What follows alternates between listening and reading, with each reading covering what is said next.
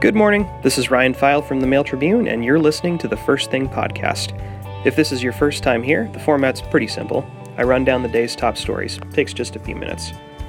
You can listen to this podcast and others done by my colleagues at mailtribune.com/podcasts, and you can also subscribe on your mobile device using Apple Podcasts, Stitcher, and SoundCloud. Here are the top stories for Friday, June 22nd, 2018. First up, a Medford man faces a charge of attempted murder after he allegedly sneaked into the bedroom of his ex-girlfriend, who is the mother of his 3-year-old son, and attacked her with a rubber mallet and stun gun. Medford police say Ryan Daniel Connor, 37, used a key to enter the woman's bedroom in the 1900 block of Hutchins Circle at about 4:15 a.m. Thursday, and allegedly choked her, hit her repeatedly, and tried to use a stun gun to subdue her. In a text to the Mail Tribune, the victim described the attack as her, quote, worst nightmare, and said she never saw it coming. The woman said she put up a struggle before fleeing to a neighbor's home and called for help. The woman said Connor tried to kill her. He nearly ripped her ear off, which had to be stitched back on, and she needed 3 staples to treat a gash. Connor fled on foot back to his apartment in the 1700 block of Crater Lake Avenue, where their child had been sleeping unattended, police said.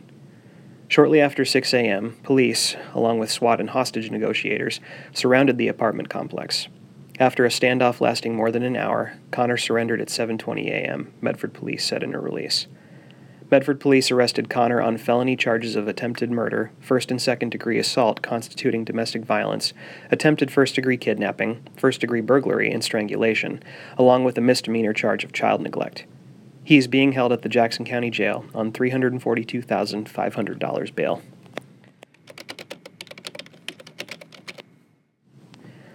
Next up, a Medford chiropractor was sentenced Thursday to 4 years in prison for more than a dozen sex offenses involving 10 female patients, among them a teenager.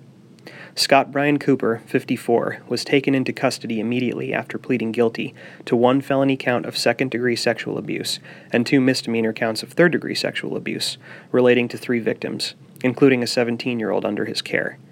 He also entered no contest pleas to 9 other misdemeanors involving 6 other victims between June 2017 and January 2018.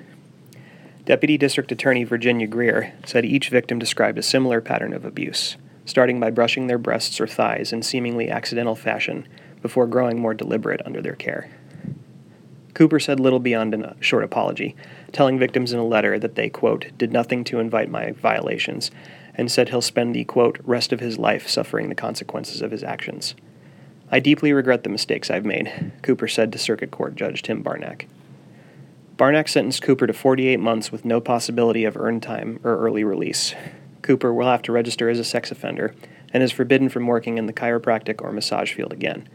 Cooper's chiropractor's license was permanently revoked May 17th, Oregon Board of Chiropractic Examiners records show. His license was suspended following his January arrest.